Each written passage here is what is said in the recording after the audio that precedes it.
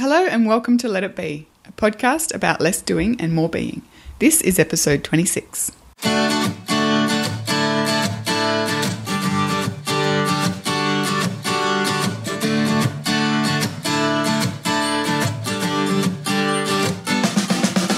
Brooke, last week we got an email from a listener which touched a chord with me. I won't say her name just in case she doesn't want to be identified, but here's what she said. If you have time to focus one of your podcasts in the future on worry, or rather worrying less, I would be forever grateful.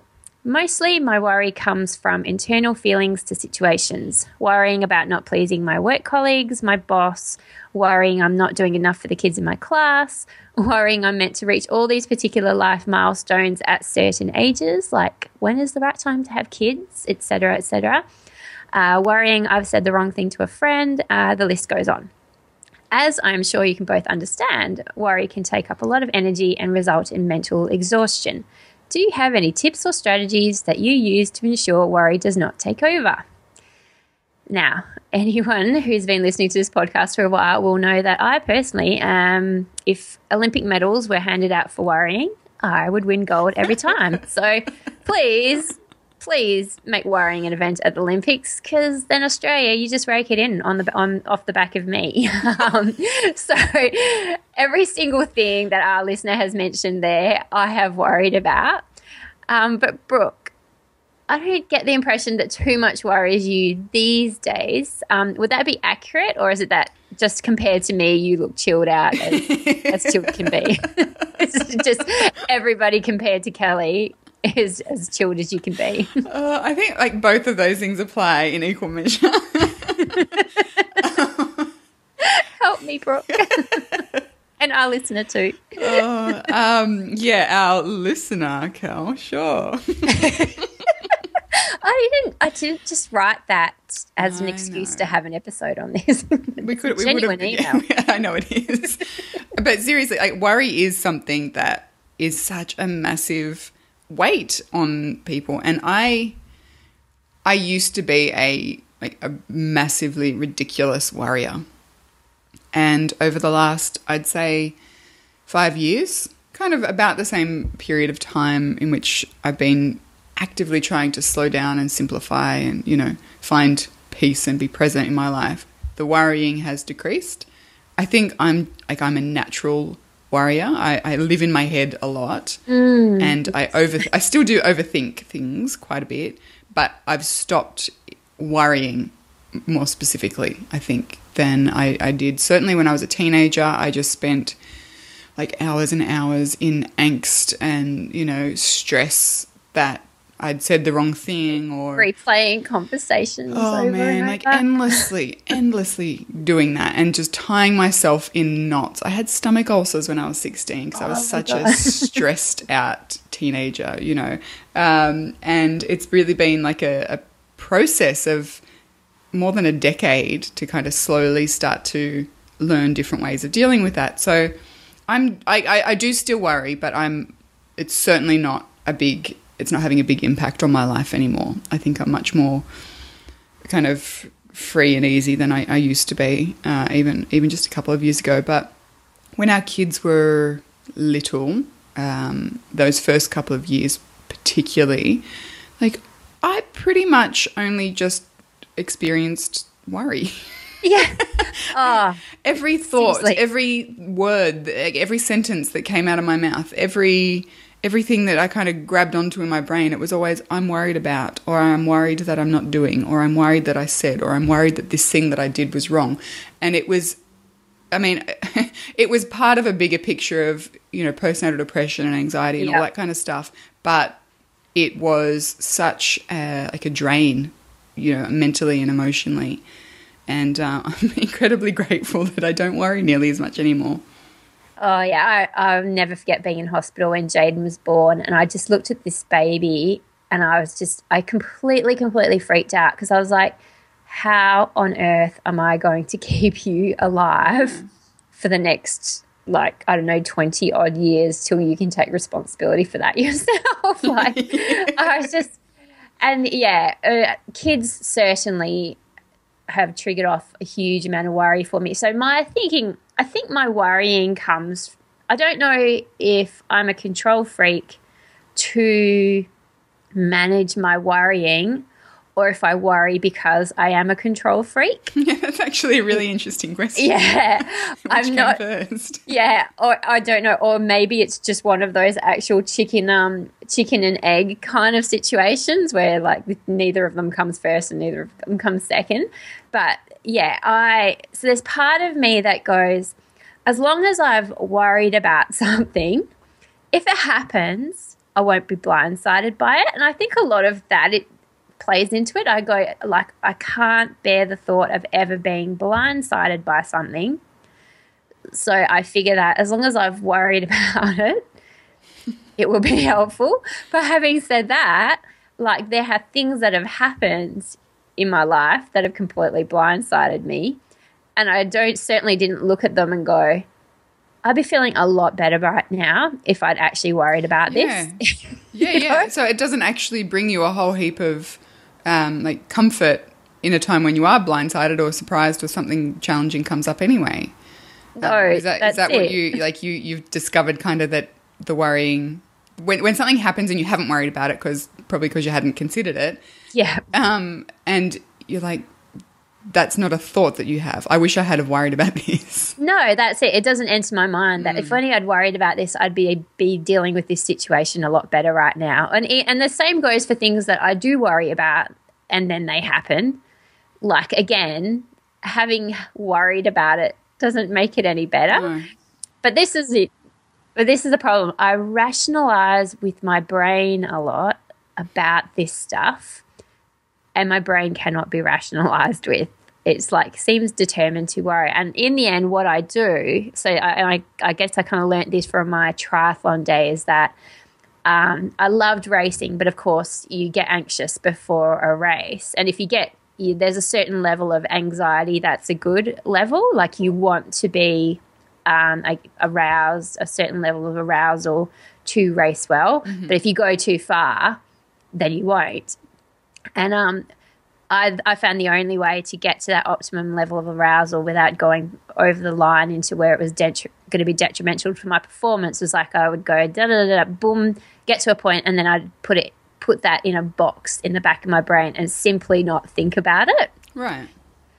And so that's kind of, so this is for our listener now, because she's like, do you have any tips or strategies that you use to ensure worry does not take over? Well, this is what I do. Like, I get to a certain point where worry is affecting my life in a negative fashion, and I just have to take that thing, put it in a box, and I literally visualize this. I literally put it in a box and tuck it away in the back corner of my brain. I don't know if this is helpful. Like, I don't know if this is the right or wrong way to deal with things, but this is the only way that I can function otherwise. I don't think that they're like... In that instance, I don't think there's a right or wrong way. Like, you're noticing that this worry, this excessive worry, is having an impact and it's not a good one. You're like, what can I do to deal with that? And that's what's working. For me, it's been like that probably would have been helpful for me a few years ago to be able to package it up and go, all right, you're not serving me.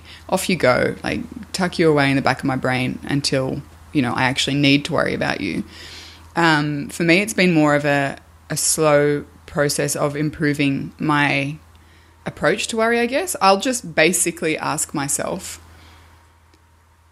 like, what are you worrying about? Let's say it's an upcoming speaking gig, right? Is there anything that you can do about that worry right now? Well, no, because the speaking gig's happening. But what I can do is start to prepare for it.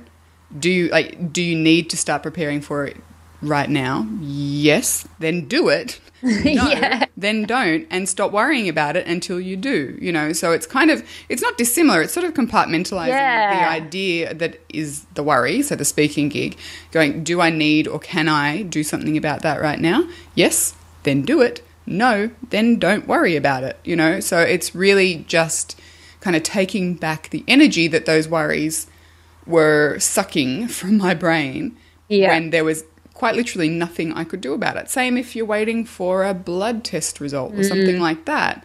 I mean, don't get me wrong. Some of those issues, those times of waiting can be terrifying, but worrying, like sitting there actively stewing in your own terror is not going to make it come any quicker. It's not going to make the result any different. It's going to be what it is. And that takes practice, first of all, because some days I suck at it. Some days I willingly jump into that terror stew and go, I'm not getting out of here. Yeah. But, you know, other times it's really helpful to say, yeah, like, yes, it's horrifying and terrifying and, you know, I don't know what's going to happen and this uncertainty is killing me. But then to just go, yeah, but what you're doing right now isn't helping. It's not going to help anything at all. In fact, it's just taking you out of other areas of your life that you could otherwise either be engaged with or enjoying or working on. So for me, it's kind of the antithesis to worry is action. It's either action in the issue that's bothering me, so it's sitting down and doing half an hour of work on the speaking presentation, or it's going and doing something completely different because, you know, I'm worrying, I can't do anything about it anyway. Let's go and spend this energy doing something positive and worthwhile. Yeah, well, that's it. I've got like a little list of in my notes here called How I Manage My Worrying. And number one on that list is get busy, very busy. Yeah. So last Tuesday, I think it was, I found this lump in my leg on my shin, which, you know, it's just a really, really weird place to have a lump in your leg. And, of course, what did my brain do? It's jumped straight to cancer and then it's jumped straight to I'm going to lose my leg. And I won't be able to run ever again. And this house that we're building, that's a 2-story house. We're going to have to sell it. Welcome to my head, people. It's a really fun place to hang out. So I'd seen the doctor that morning and she said, look, I don't think it's anything to worry about, but let's just get a scan on it because I know that you're freaking out. And so I managed to get a scan for later that day, ultrasound on it. So then I had obviously 6 or 7 hours before I was going to get this ultrasound. And so I kind of sat down to do some work going, oh, I'm going to be useless here. I'm not going to be able to do anything. Why am I even bothering? But you know what? Like the more I immersed it was kind of like I kind of came up for air 4 hours later and I was like, oh, I feel a lot better now. I really, really I just did get lost in what I was doing. It was quite brain heavy kind of stuff, which I thought I wasn't going to be able to do because my brain was too busy freaking out. And yeah, as soon as I kind of redirected my brain's energy towards that stuff, it was amazing how I came out of it the other side. I was pretty much I was just about having a full-blown anxiety attack when I first sat down. And then, when I kind of finished what I was doing, I was like, oh, I do feel a lot better now. And so I kind of just kept going with that. I just kept going with the busyness until I went and had that ultrasound, which they're pretty confident is nothing to worry about. So I can park that. It's still there, that lump. I'm still feeling it every day going, what are you? What are you? Go away. And they're like, we think it's like a hematoma-ish kind of thing, so it's going to take a while, Kelly. And I think that's the difficult thing, isn't it, when you're like, there's no way to hurry up that process. Yeah. It's just it's something that you have to just live with. And as you said, so I imagine that just putting that worry in its box and going, well, I can't do anything more with you. I've done my worrying. I acknowledge that I'm worried about this thing. Now I'm putting it away. I'm going to move on and do something else until the time comes to worry, which might be for the 15 minutes that you're waiting at the doctor's surgery. I do think there's a time for worry, and I don't think that we need to demonize the idea of worrying and make it seem like this kind of over-emotional, dramatic response that we can do without, because it's human nature. You care about people, you love people, you're invested in situations. You're going to be concerned about the outcome of all those things at some point. But I do think that there's a point where it just stops being at all helpful. Yeah, once you stop being able to function, I think that's a fairly clear sign that it's a time to do something. And actually, I really liked one of the tips I found online where it said a lot of the tips for managing worrying just made me want to stab myself. I was like, that's just not going to work. Sorry. Do people worry? You people who are writing these articles? But I did see a good one where it said, set aside a certain part of the day for worrying. So set aside like 30 minutes where you can let everything run through your mind of everything that's worrying you. And at the end of that 30 minutes, you got to go, okay, I'm done now. And I've actually, since I've read that, I've given it a go. Like I said to myself, okay, I'm going to go for a walk, for a half-hour walk. And for this whole half-hour walk, like everything that's bothering me, I'm going to let it run through my head. But then once I walk back in the house, I just got to park that in the corner of my brain and be done with it for today. And that was actually really, really effective. Yeah, it's funny. On the face of it, I would have thought that for me that idea would not work. Like I'd be like, well, if I open that door into my worrying, area of my brain, it might be hard to close it again. Yeah, right. But I think that if I did, and as I have done previously, do like my morning pages, which is something else that you've mentioned in the notes, like often, particularly if I'm just coming back into the practice of my morning pages, so just doing 3 longhand handwritten pages of stream of consciousness, almost always worry comes out in that. So I guess that is in some capacity like a way of just opening the floodgates. And worry, yes, is part of it, but there was also always other things in there too. But it was interesting to see that over time, maybe after a week or so of getting back into that practice, the writing would stop being so anxious. Like, it's sort of like I let it out, and it didn't keep sort of regenerating. It's just out and gone, so I guess there is, that could work, particularly if you are finding yourself really anxious about certain things. Yeah, I mean, I definitely think the act of writing things out is really powerful, because it's almost like when you write things out, like you do look at them a bit more dispassionately, and you kind of go, that's not as big a deal exactly as I thought. Or if you're being completely irrational, like when I'm like jumped from lump in my leg to amputation selling my house, when you put that down on paper. Sorry. Like, I'm not laughing at you. You're so laughing at me, and that's fine, because I think it's ridiculous, and I can see that it's ridiculous, but it doesn't stop my brain doing it. Yeah, and it's fine, and I think that's why I feel like I can laugh at you, at the situation, not you yourself, at your thoughts. Sorry, go on. But once you write that down and you look at it on a piece of paper, like, it's like legitimately ridiculous, and you can legitimately see like, wow, Kelly, that's too far. You're too far gone there.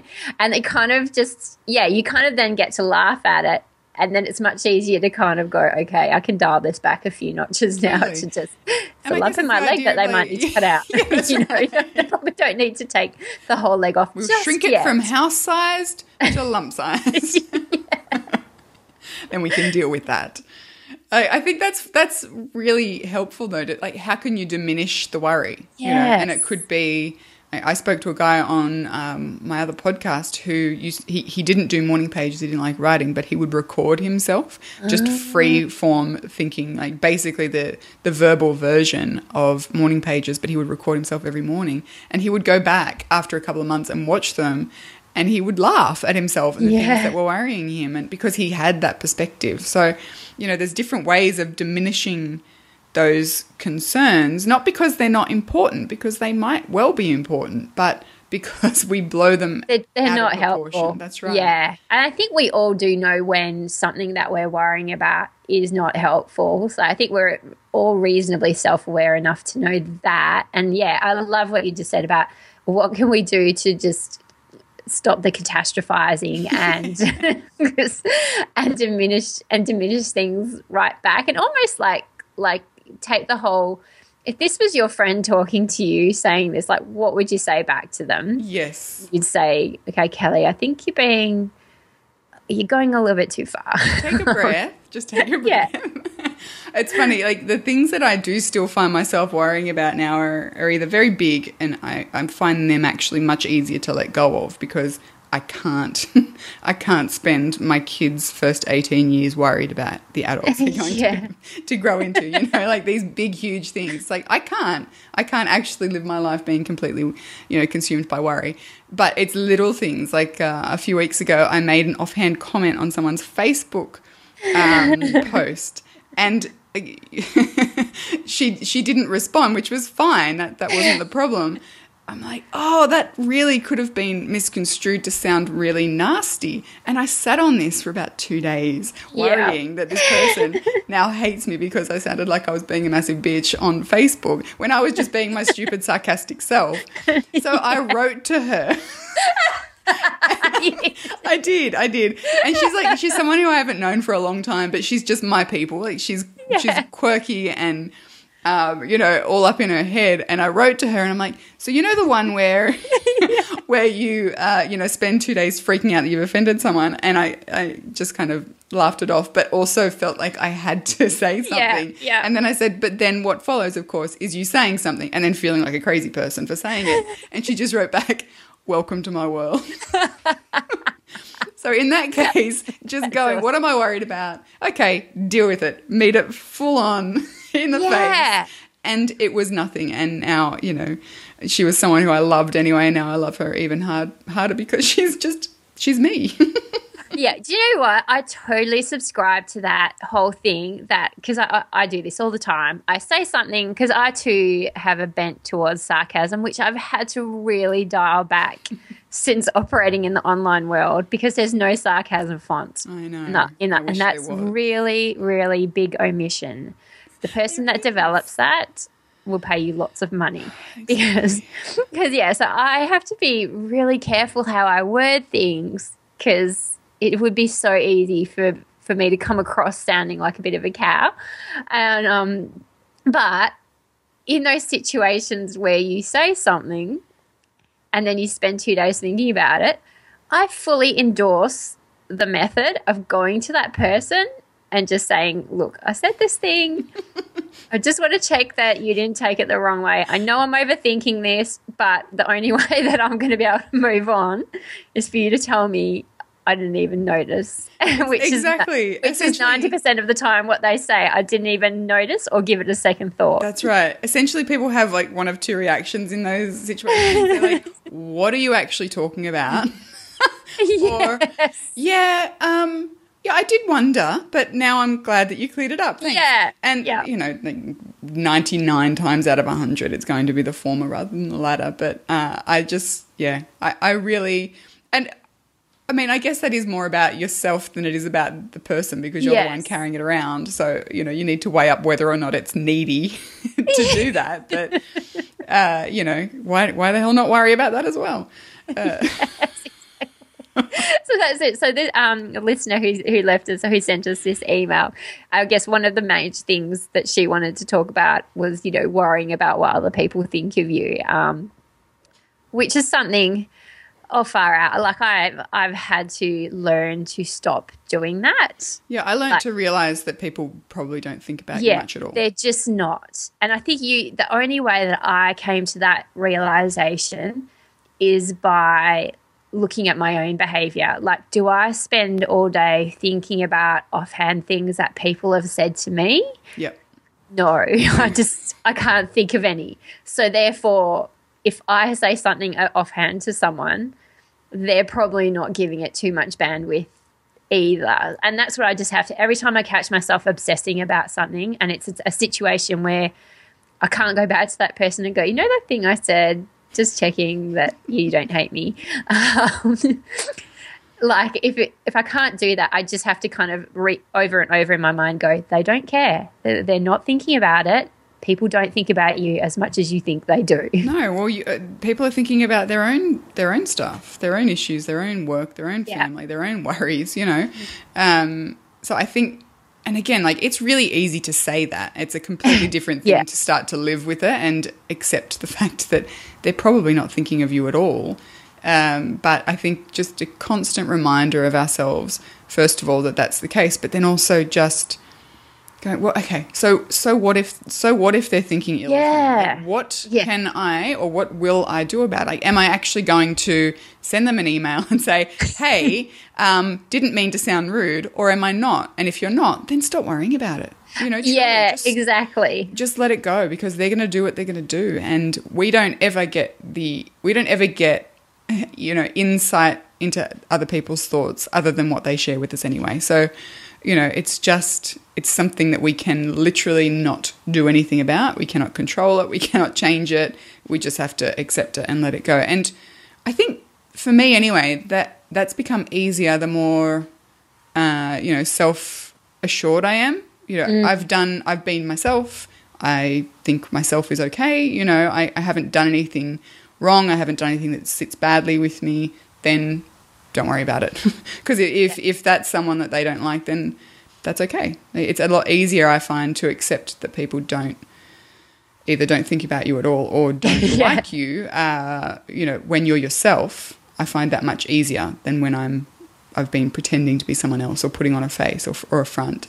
Oh, sure. And also I think just getting older, I mean, I've been reliably informed that once you hit 40, which for me is just over a year away, you literally just stop caring what other people think about you, and I can't wait for that. That's been my 30s already. Yeah, for sure.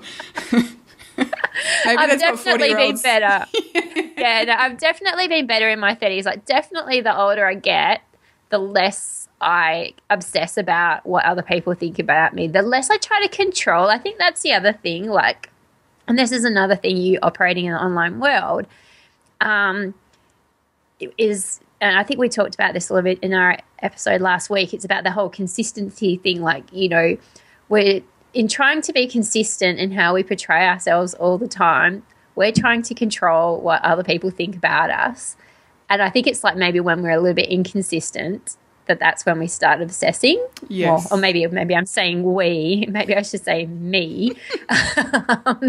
That's when I start obsessing. And then I just have to remember that far out, no one's, first of all, keeping score. There's no score sheet going, you said this. We're not politicians. No one's trying to catch us out, saying something that we said 2 weeks ago and changing our mind now.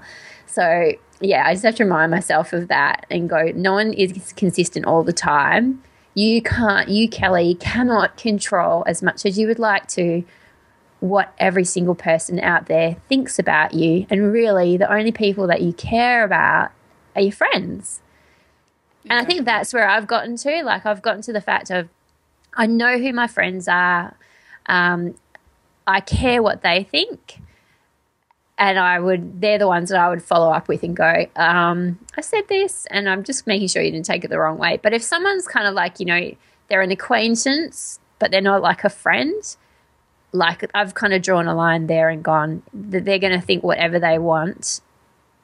Don't try to change what they think. Yeah, that's actually a really helpful distinction to make as well, I think, because if they're peripheral people, then they have little impact on your life as well. So, our listener mentioned work colleagues and her boss as well.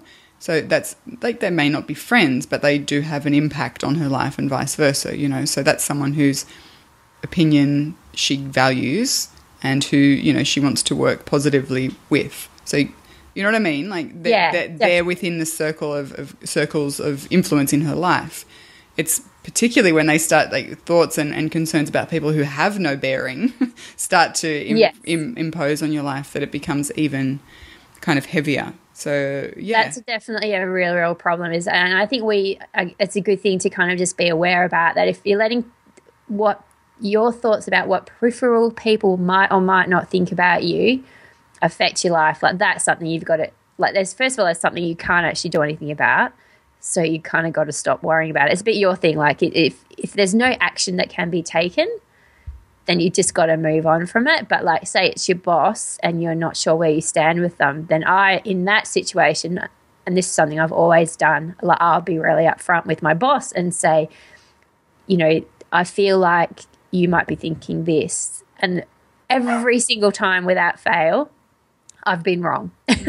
Yeah. And I think that's important though too. I mean, because I'm not I probably wouldn't, unless it was obvious that there was a problem, kind of do that. And I think sometimes we just need to learn to take people at their word too. You know? Yes. And stop the internal dialogue that's saying, well, they're saying that I'm doing a good job, but I'm probably not. You know, like, just take people at their word. If they're not having, if there's no issue, then there's no issue, you know. And again, like, I'm just reading over the email that our listener sent through, and she mentioned it's like her internal feelings. It's not really anything to do with, you know, what's happening externally. It's more how she's kind of chewing on it and constantly going over and over and over it.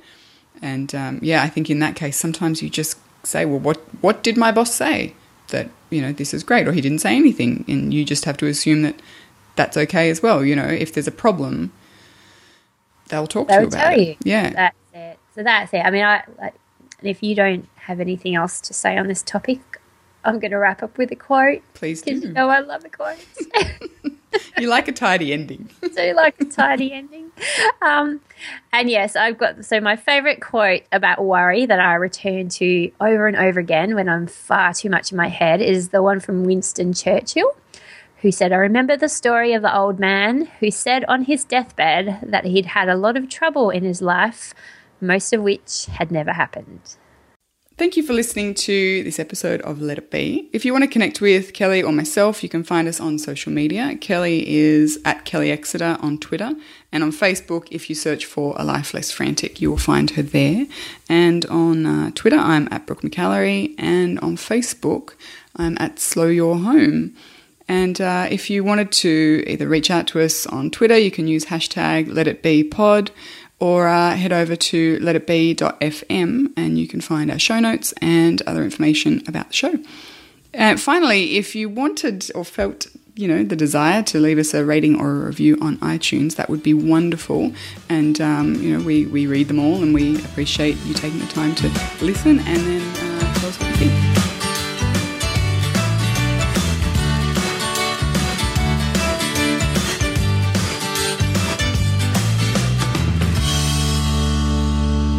Jackrabbit FM. For your ears. Who is that? Hi, Podcast.